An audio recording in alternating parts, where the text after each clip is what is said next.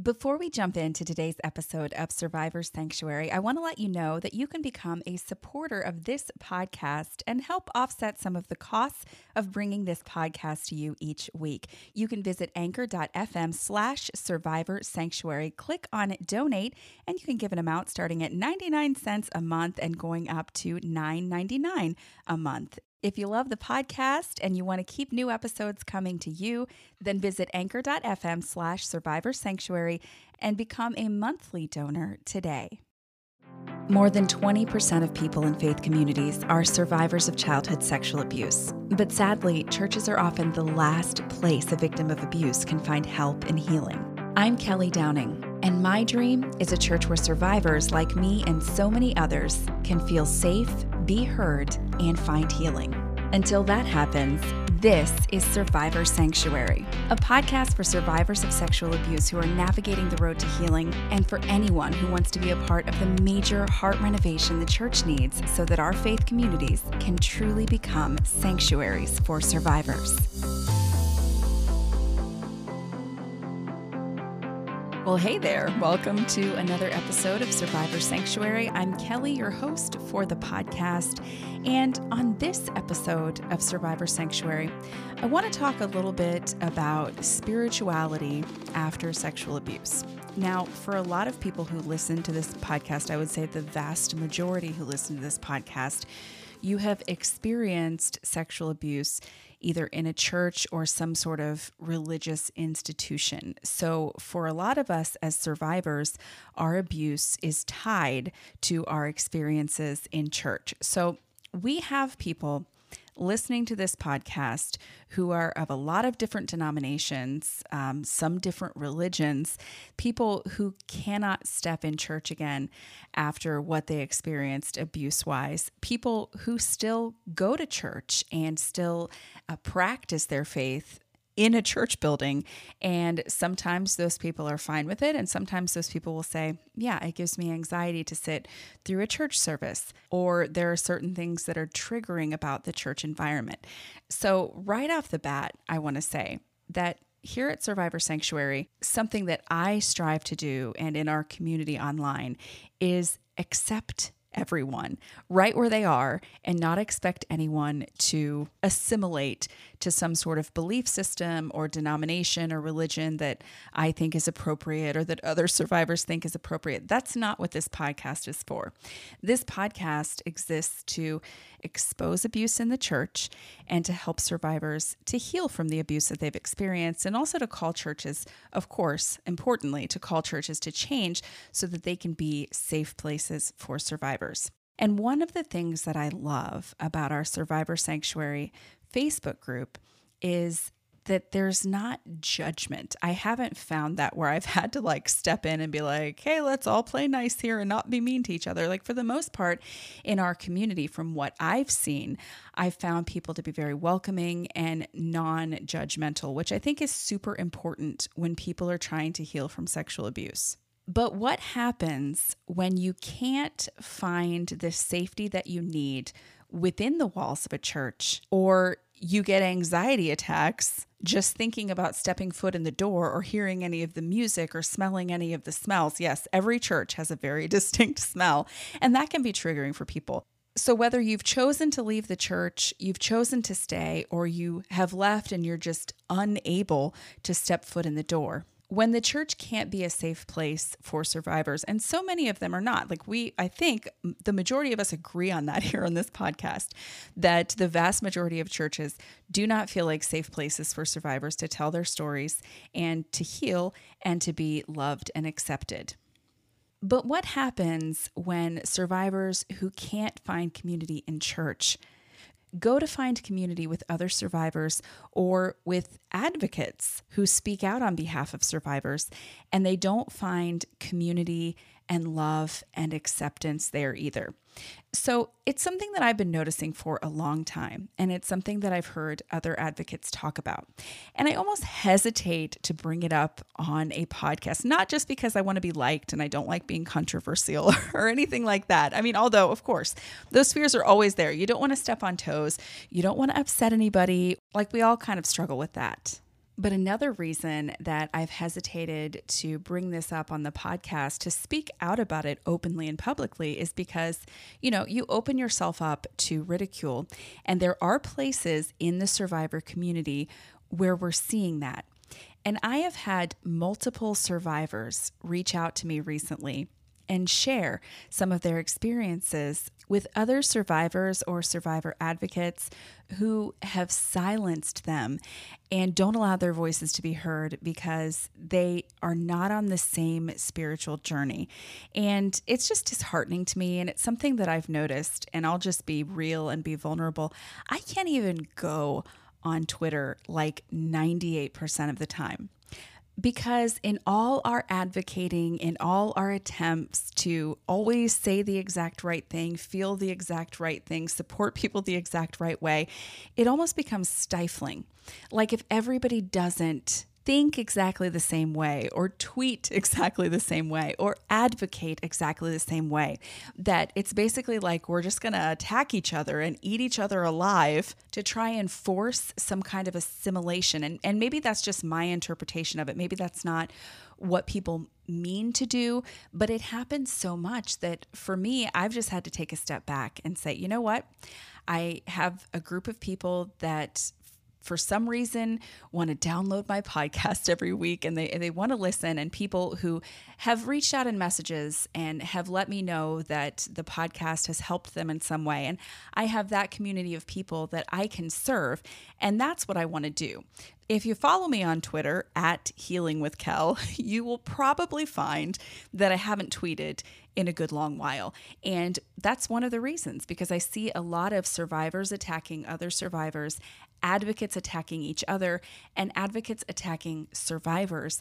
And it gets to be a lot, especially when survivors of sexual abuse are often already dealing with things like anxiety related to their childhood trauma, depression related to it, some other forms of mental illness related to having survived sexual abuse.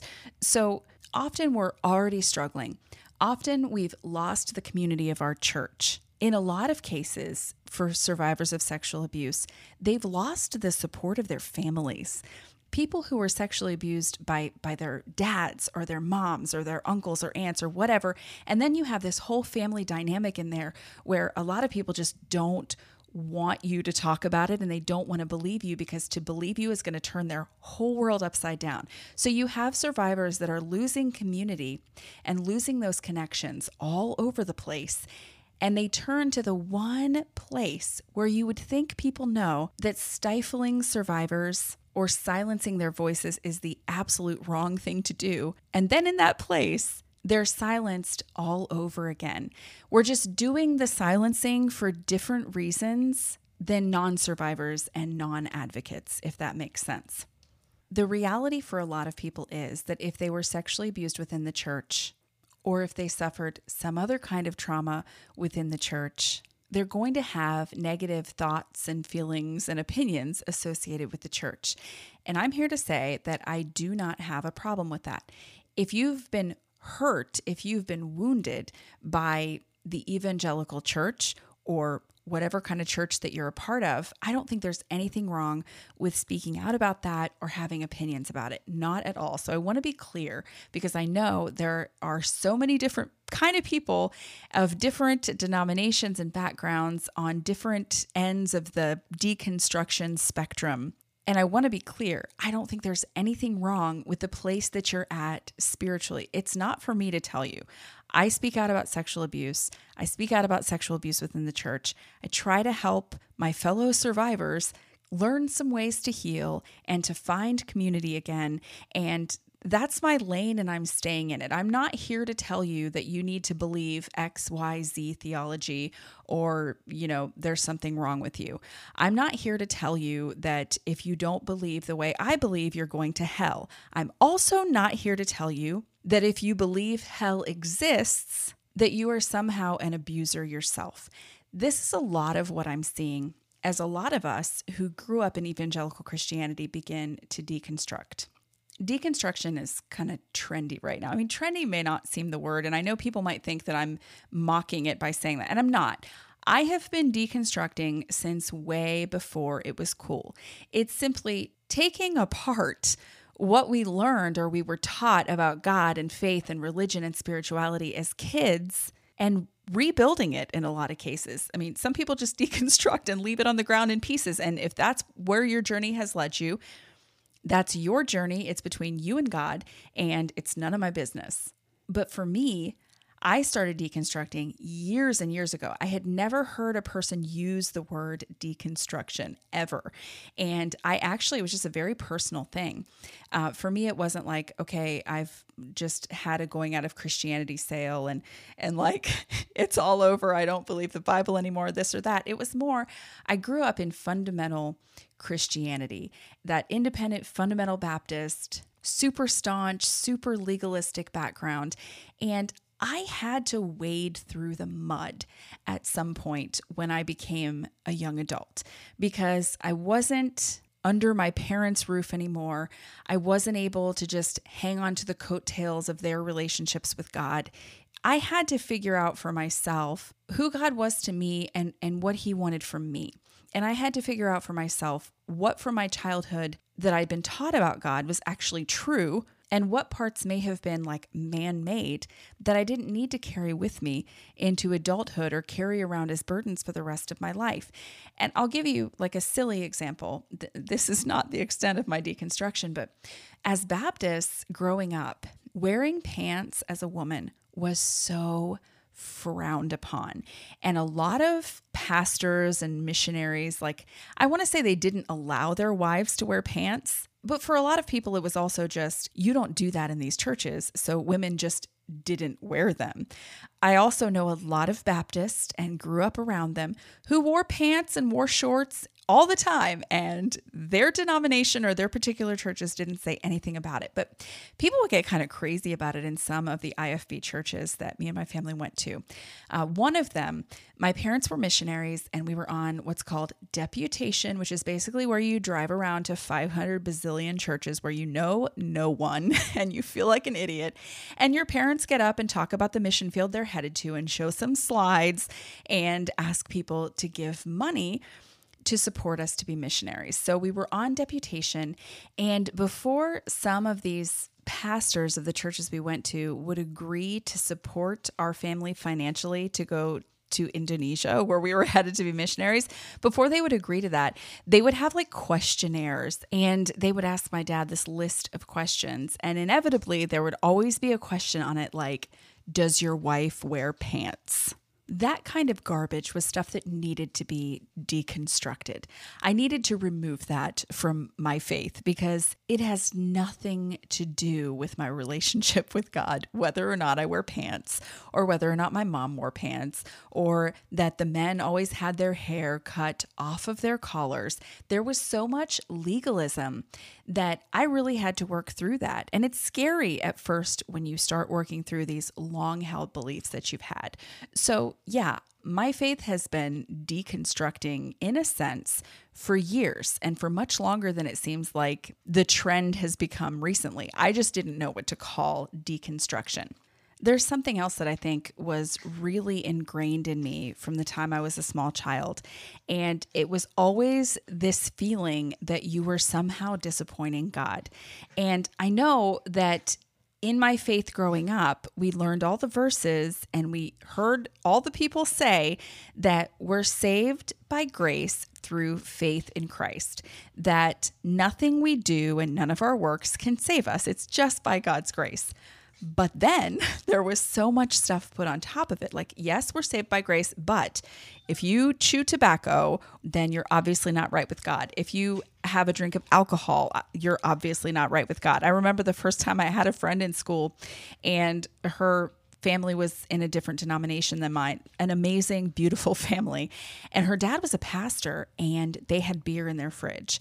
And she was like, oh yeah, my dad has a beer every once in a while. And I had literally like an anxiety attack because my little brain Okay, it wasn't that little. I was probably like 14, but my brain did not know what to do with that information because my entire life I had been taught that alcohol was the devil. And if somebody drank, it was because they were backsliding. And if somebody drank, it was because their relationship with God wasn't right. Those were the kinds of things that I grew up learning. And sometimes I'll say these to my dad. I'll be like, I learned X, Y, Z. And he's like, well, we didn't teach you that. And I'm like, well, you might not have overtly taught me this, but these are the things I picked up growing up in independent fundamental Baptist churches. And then my family switched denominations. I've probably mentioned before, they like to hop around to different denominations. We spent time as Baptists, Southern Baptists, Charismatics, Assembly of God. The list goes on and on. I've spent some time in the Nazarene church, both in college and in the last several years. And I found that the Nazarene church is very, very similar to the independent fundamental Baptist church. But the point being, these are the things I picked up growing up. And these are the things that I have struggled with. Now, I remember talking to the pastor of the last church that I joined, and I joined against my better judgment. I had told myself I will never join a church again. But this church didn't make you sign one of those crazy membership covenants that they use to control you and hold things over your head. It was basically just like, here, I'm joining this church. I stand in front of the church and everybody's like, yay, you're a member. And so it didn't seem that intimidating. However, in the church bylaws of the Nazarene church, if you read through the bylaws of what Nazarenes believe and how you're supposed to conduct yourself, there is so much about alcohol. And it really bothered me. And I ended up telling the pastor, just because I wanted to be honest with him, I'm like, listen, I don't need to drink a glass of wine ever again if that's a conviction that, I have or that God gives me, or I feel like I'm somehow breaking some spiritual law by doing it. I said, I know what I'm about to tell you is going to make you think that I want to go out and drink all the time, and that's why I'm saying it. But I told him, I just want to be honest with you that this 972 paragraphs in the Nazarene Church Code of Conduct that talks about alcohol, it really bothers me that we're so focused on that, because I don't see a whole lot of paragraphs about men who beat their wives and children or abuse of any kind. And he actually ended up using this in a sermon later. I guess it had an effect or an impact on him. But I'm like, you're talking about somebody having a drink and we're railing against that and railing against that. But then the man who never drinks goes home and hits his wife or goes home and smacks his kids around and is abusive verbally or physically or mentally or emotionally. Why are we focusing on the fact that people are not allowed to drink? And then dancing is a big one for Nazarenes as well, I think. I'm not sure if they're getting away from that a little bit, but why are we focusing on those things? Because somebody dancing is not going to send them to hell, and somebody having a drink is not going to send them to hell.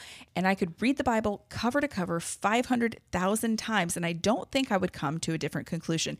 Not because I want to be drunken and debauched and go out and party and drink till I puke and vomit on the street. That is not it at all. Even as a person who for the vast majority of my life abstained from alcohol, even in my abstinence from alcohol, I felt the same way about it. Once I started to really look at the things that I believed and go back through the Bible and say, you know what, this thing I was taught might not actually be true. It was going to cultures and having people in our churches. My dad was a pastor for a long time. We had several people in our churches from Germany, and they would always just cringe about the alcohol teaching. They're like, we drink alcohol from the time we're kids. It's not a thing. In Germany, it's not a thing. And so we would hear that from people of different cultures. And it just kind of opened my eyes to we've invented a lot of things and added them to our faith as a means. Maybe it's an evil means. Maybe somebody meant it for harm, to control people in the church and keep tabs on what they're doing. Or maybe it was something innocent that's just hey, alcohol has hurt people and we shouldn't have it in there. But for whatever the reason, those are the things that I've had to strip away from my faith over the years. Things that cause me severe anxiety. I remember if I would find out, and I'm ashamed of this now, and I feel like I need to go back and apologize to a million people in my life. But I literally felt I don't want to say I thought this, because I think I knew that People could still be saved and have premarital sex. But if they did, I was so sick to my stomach, like to the point where I was going to throw up. I don't know if some of this was a result of having been sexually abused or if it was just a result of the purity teachings in church, because purity culture is huge. But I honestly felt like if people slept together before they were married, life had ended. Like the world had come to an end. Ridiculousness. We have Jesus in the Bible who is there with the woman who committed adultery, who was caught in the act, and he's telling her, I don't condemn you. And yet I'm made to feel growing up as though if somebody has relations outside of the marriage bed, that they are basically going to hell in a handbasket and they're beyond redemption. I mean, I didn't literally think that, but the visceral reaction that I would have in my body when I would learn that somebody was messing around before marriage or that they may have slipped up or whatever, like I freaked out about that. And it's something I'm ashamed of now, not because I think everybody should just go have orgies everywhere and like sleep with as many people as possible. It's not because I want a license to sin, which I think is what a lot of people think when you start deconstructing your legalism. You just want to go out and sin. You just want to drink and do drugs and you want to be worldly and live like the world. And okay, I'm not saying that nobody ever just wants that, but for people who are deconstructing, it's really more about stripping away the crap so that we can uncover the truth of who Jesus is, so that we can uncover the truth under all the crap people have covered him up with in religion for our whole lives. We can dig out who God really is and what it is he actually wants in a relationship with us, or what it is our purpose actually is. So that has been huge for me in deconstructing. One thing I have not done is turn my back on my belief in the gospel. I know people who have, and I don't have a problem with people who have. I know that everybody's like deconstruction and stripping away is personal and people arrive at different destinations. And here's the thing. I think that, as the saying goes, truth doesn't shrink from inquiry. We should never be afraid of examining our faith because truth is the truth, no matter what I believe or you believe or somebody else believes. So I don't have a problem with deconstruction. I just want to say that right off the bat. And I also don't have a problem with people who have stayed in fundamental Baptist churches or evangelical churches, even though I was hurt in one. What I have a problem with, and what I think is causing a lot of survivors to suffer in silence, because you have to, because if you speak up, you're going to be crushed like a bug, even if it's just with people's words on Twitter or Facebook comments. It's causing people to have to suffer in silence and be silenced all over again. People who we've been silenced from the time we were little kids being abused, silenced by the church, silenced in a lot of cases by our own family members. And then now we reach out to advocates or fellow survivors and we're being silenced again by people who have arrived at a different point in their deconstruction, but are now demanding that every other person be at that point as well. When you hear a lot of people talk about deconstruction, leaving evangelical Christianity, ex-evangelicals, whatever you want to call it, you hear a lot of, well, I realize the church didn't act very much like Jesus and I don't want a part of it anymore. And I don't have a problem with that because I've seen it with my own eyes. The problem I have is that it seems like people are trading one set of fundamental beliefs for another set of fundamental beliefs.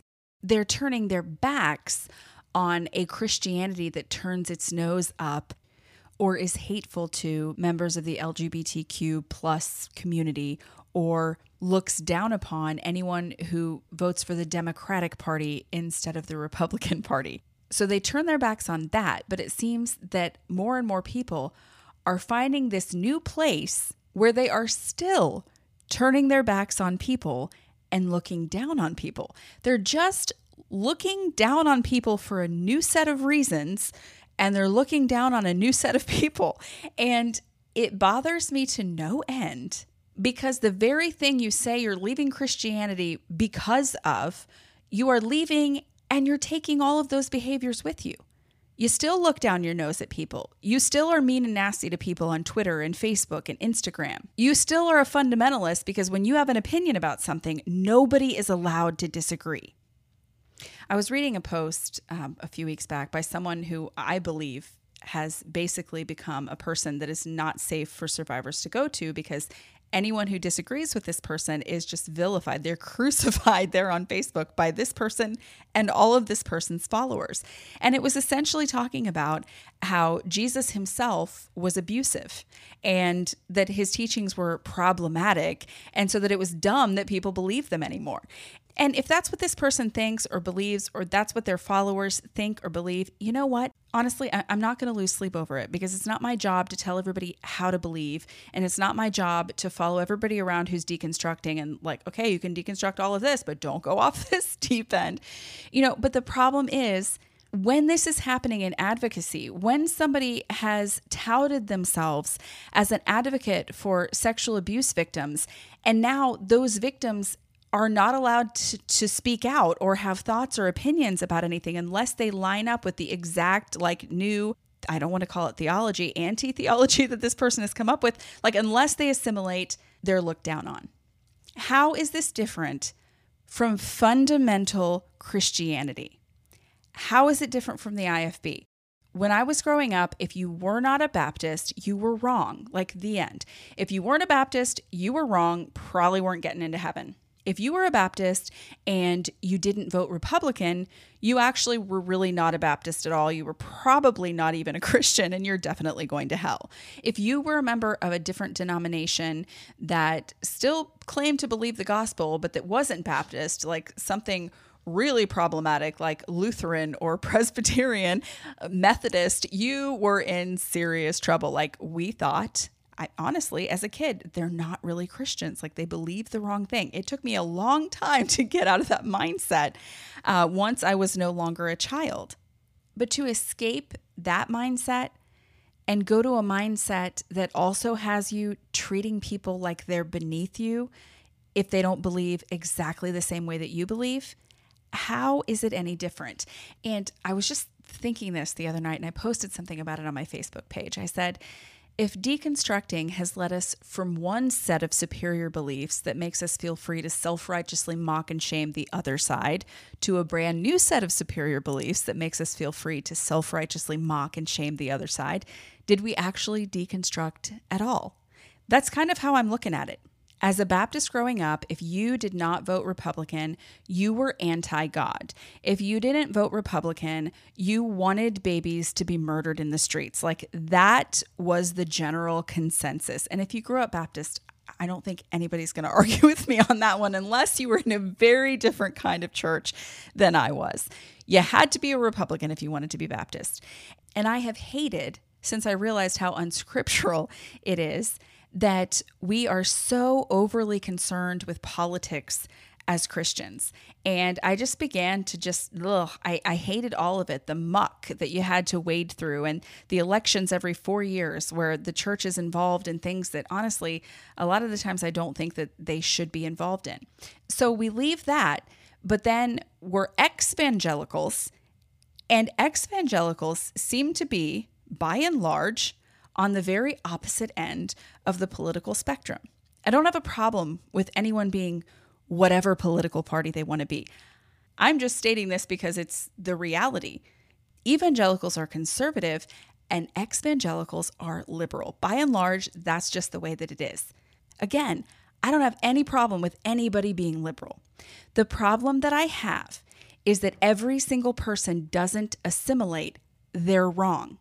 If you treat people like that, you are still a fundamentalist. You are still in bondage, and you are still trying to put everybody else into bondage as well, because you need them and you demand of them that they believe exactly the same that you do about politics, about Jesus, about the church. We have advocates online who not only will openly say that evangelical Christianity just needs to be obliterated from the planet and anybody who stays in it is a horrible human being. Not only that, but anybody who doesn't completely denounce it. If anybody is in the middle of the road where the evangelical church is concerned or where politics are concerned, if anybody considers themselves a centrist, those people are vilified as well. If you're a centrist, you're just an evangelical apologist. If you're a centrist and you refuse to choose one side of two very, very, very extremes, then you get called names and picked apart online and treated like crap. And if your deconstruction has led you to the point where you're treating other human beings like pieces of garbage in the way that you talk to them and the way that you think about them and the way that you deal with them in your day-to-day life, if that's what it's led you to, it has led you in a giant circle from where you started off. Opposite sides, exact same coin.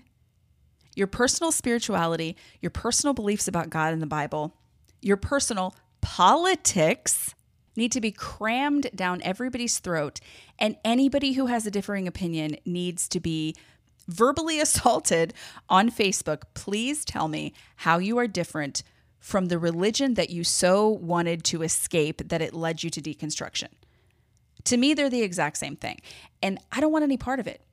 I don't want any part of anybody's spirituality or religion or denomination that doesn't follow the second greatest command, which is to love your neighbor as yourself. I guess if you've deconstructed to the point that you don't believe the Bible is real anymore, or it's just a compilation of myths or whatever, if you don't believe that the Bible is a thing, it's just some random book that doesn't matter.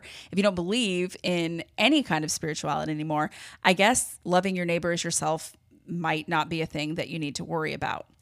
But if your reason for leaving evangelical Christianity is because it was abusive and tyrannical and you were forced to toe this line and dress a certain way and speak a certain way and act a certain way and do this and do that and follow this set of rules, and so you deconstructed all your beliefs and you got out of evangelical Christianity and you were like, geez, Louise, I need to advocate for people who are being abused still in evangelical Christianity. But you get to the point where you're just as much of a douche lord as the people in the religion that you left.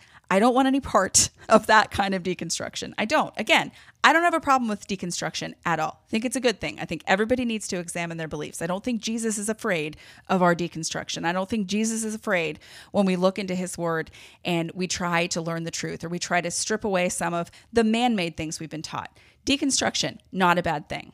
The bad thing I see is we're trading one kind of fundamentalism for another very, very similar kind of fundamentalism, where if you say or do or believe the wrong thing, you're treated like crap. It's that constant shame. And we grew up with it in evangelical Christianity. Why in the balls would we want to tie ourselves to that again?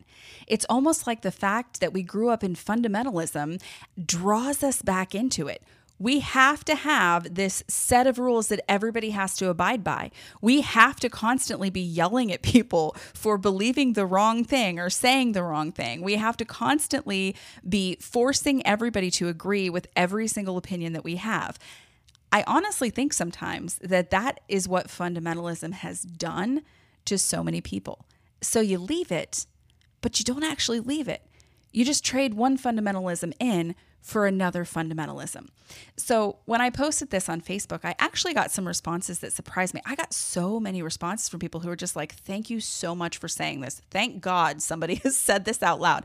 And what I think is telling is that both people I know who are very much still in evangelical Christianity and would never think of deconstructing, I got those people liking and commenting, all the way to people who have left the church liking and commenting and thanking me for sharing, and then sharing their own experiences as well. And one of those comments, a person said, I've not sensed God's love from any deconstruction group. It's just as toxic as the arrogance I dealt with at church. And that to me kind of hit the nail on the head. It's arrogance. It's the arrogance that says, you have to believe exactly the way that I do. And if you don't, I'm going to come up with a reason why you disagreeing with me makes you a terrible person that's going to hell. Except a lot of people who deconstruct no longer believe in hell. So it's just, you are now inhumane or abusive or a bigot or fill in the blank because you don't believe this thing that I have decided is what everybody should believe. Not interested in it, people. Deconstruct. Work out your own salvation with fear and trembling. I love people who are very much evangelicals who are never going to change. And I love people who have deconstructed and have left the church, and some of whom don't believe in the Bible anymore, don't believe in Jesus anymore, have just said, you know what, I've washed my hands and I'm done with it. I love people who are on all places on the spectrum of deconstruction. My problem is not that you're deconstructing or that you're leaving your faith. My problem is the way that you are treating people. And in the survivor community, the problem is the way that you are treating survivors. One person messaged me and she just said, you know, in my process of deconstructing, I found that I still hold true to some things that I was taught. She said that her approach and her attitude is a lot different than what she was raised or how she was taught, but that she still held on to some of her beliefs, and she actually had to step away from advocacy. And the main reason was that a lot of survivors and advocates had become just blatantly disrespectful and just super mean, that if you still had convictions about faith, if you still had certain beliefs, there was no room to share your thoughts. There was no room to dissent. In many ways, she felt like she was just being silenced all over again. And she shared with me, like, it was really emotional. Like, we had an emotional conversation, just the tears that she's cried and the sadness that she's felt and the things that she's gone through, coming to the decision where she's just like, yo, I have to leave advocacy because I can't handle this anymore. It's not good for my mental health. And honestly, there are other survivors and advocates who feel the same way. But it's kind of this thing where you feel like you need to hold it all in because you know the wrath that is to come if you open your mouth. Is that what we want to do with our lives? Is that how we want to treat people? Like, whatever you think about God, whatever you think about the Bible, whatever you think about evangelical Christianity, and there's always an excuse, and I'm going to put this in here. There's always an excuse. As a Baptist, if I would try to argue with somebody, hey, it's really not fair. And this was while I voted Republican. I spent years of my life voting Republican because that was what you did as a Baptist. But when I started to realize that politics should not be such a focus of the Christian church, I would argue with people like, hey, I'm a Republican or whatever, but why do we act like people who aren't Republicans aren't really Christians? How is that a thing? Like, how is that the way that we're being? Like, I would argue for the opposite side, and the opposite side being just the side that I didn't vote with. And the answer always came down to something that I felt like was a lazy argument, just a conversation ender. It was always abortion. And I'm not saying anything about what I think or believe about abortion. Like, that's not the point of this. The point is that was always the argument ender. Like, well, here's why you're not allowed to be a Democrat, because the Bible says we can't kill babies. And if you're a Democrat, you're voting for killing babies, so you have to be a Republican. And that was always the conversation ender. Why you could not be a Democrat and still be a Christian. You could not be a Democrat and still care about the unborn. That was the evangelical argument every single time. And it still is in a lot of cases. I'm not telling you whether I think it's right or wrong or what. Again, I'm not here to share my opinion or my views about abortion. That's not the point. The point is this conversation ender. This belief that trumps, no pun intended, any other argument you would have for voting a different way. Well, lo and behold, we've quit evangelicalism, and now we're all ex-evangelicals. And now the argument is that if you don't vote Democrat, you don't care at all about social justice, or you want to cage immigrant children, or you want to XYZ, just fill in the blank. Again, don't care if you're a Democrat, don't care if you're Republican.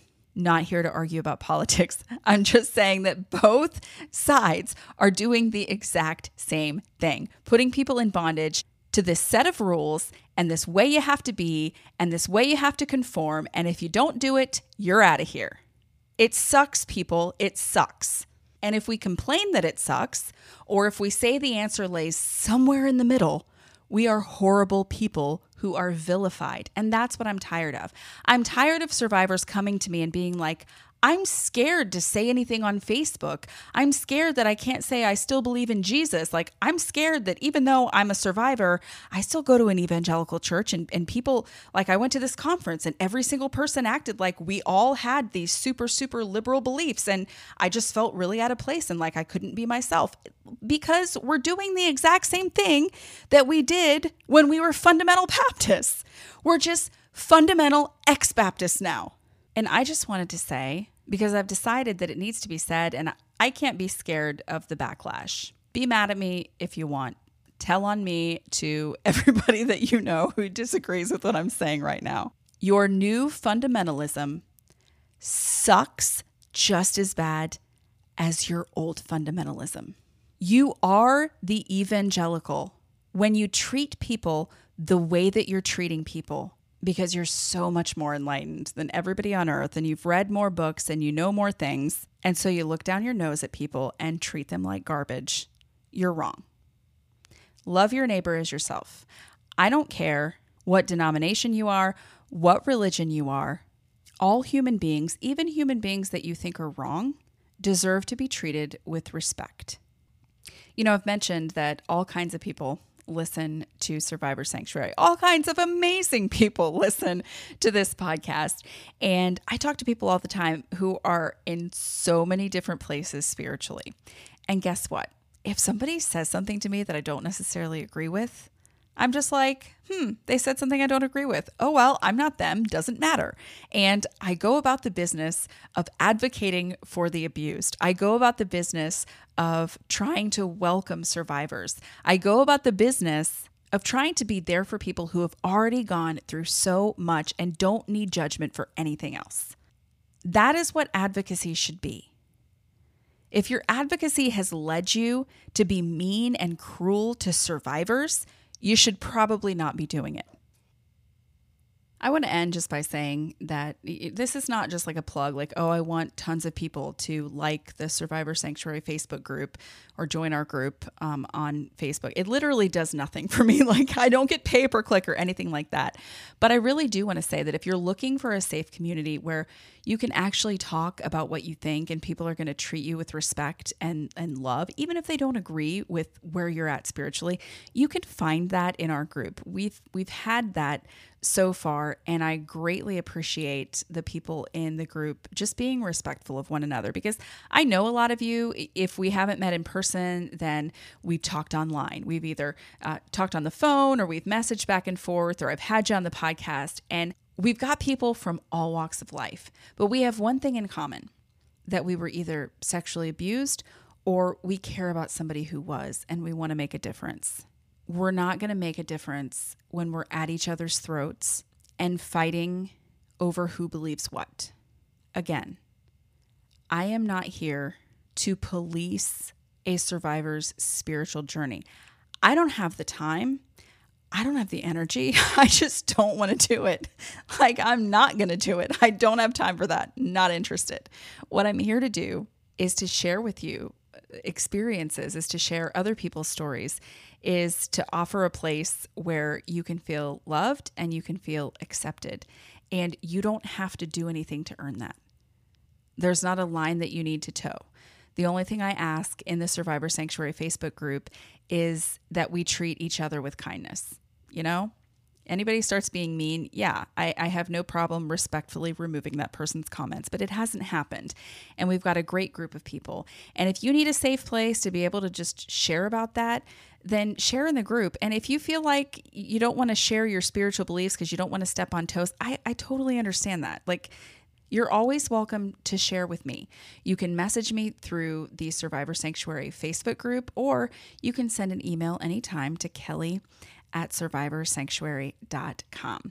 And I would be happy to chat with you about spirituality, about whatever it is that you'd like to get off your chest. You are not going to find judgment here. And I don't believe that it's possible to heal while you're being judged. I don't think it's possible for you to be a good advocate while you are judging. You don't have to think like I think. You don't have to believe like I believe. You can think I'm a raving idiot if you want to think that. It's fine. If you need support and you need love and you need help as you heal from sexual abuse, or as you try to advocate so that churches can change and be places where survivors are welcome, this is the place to be. Nobody has all the answers. And if you traded your conservative fundamentals for progressive or liberal fundamentals, unfortunately, you're stuck in the same rut. Well, thanks for listening to this very long episode of Survivor Sanctuary. Again, you can check us out on Facebook. Just search Survivor Sanctuary Podcast, request to join, and I will add you to the group. I'll catch you next time on another episode of Survivor Sanctuary. See you then. Thanks for listening to Survivor Sanctuary with me, Kelly Downing. If you found value in today's podcast, please leave us a review on iTunes. Not only will it put a big smile on my face, more importantly, your reviews will help make it easier for other survivors and survivor advocates to find this podcast. Also, make sure you subscribe to Survivor Sanctuary wherever you listen to podcasts so you never miss an episode. You can also join the conversation in our Survivor Sanctuary Facebook group. And for exclusive content, be sure to visit survivorsanctuary.com. Join me next time for another episode of Survivor Sanctuary. See you then.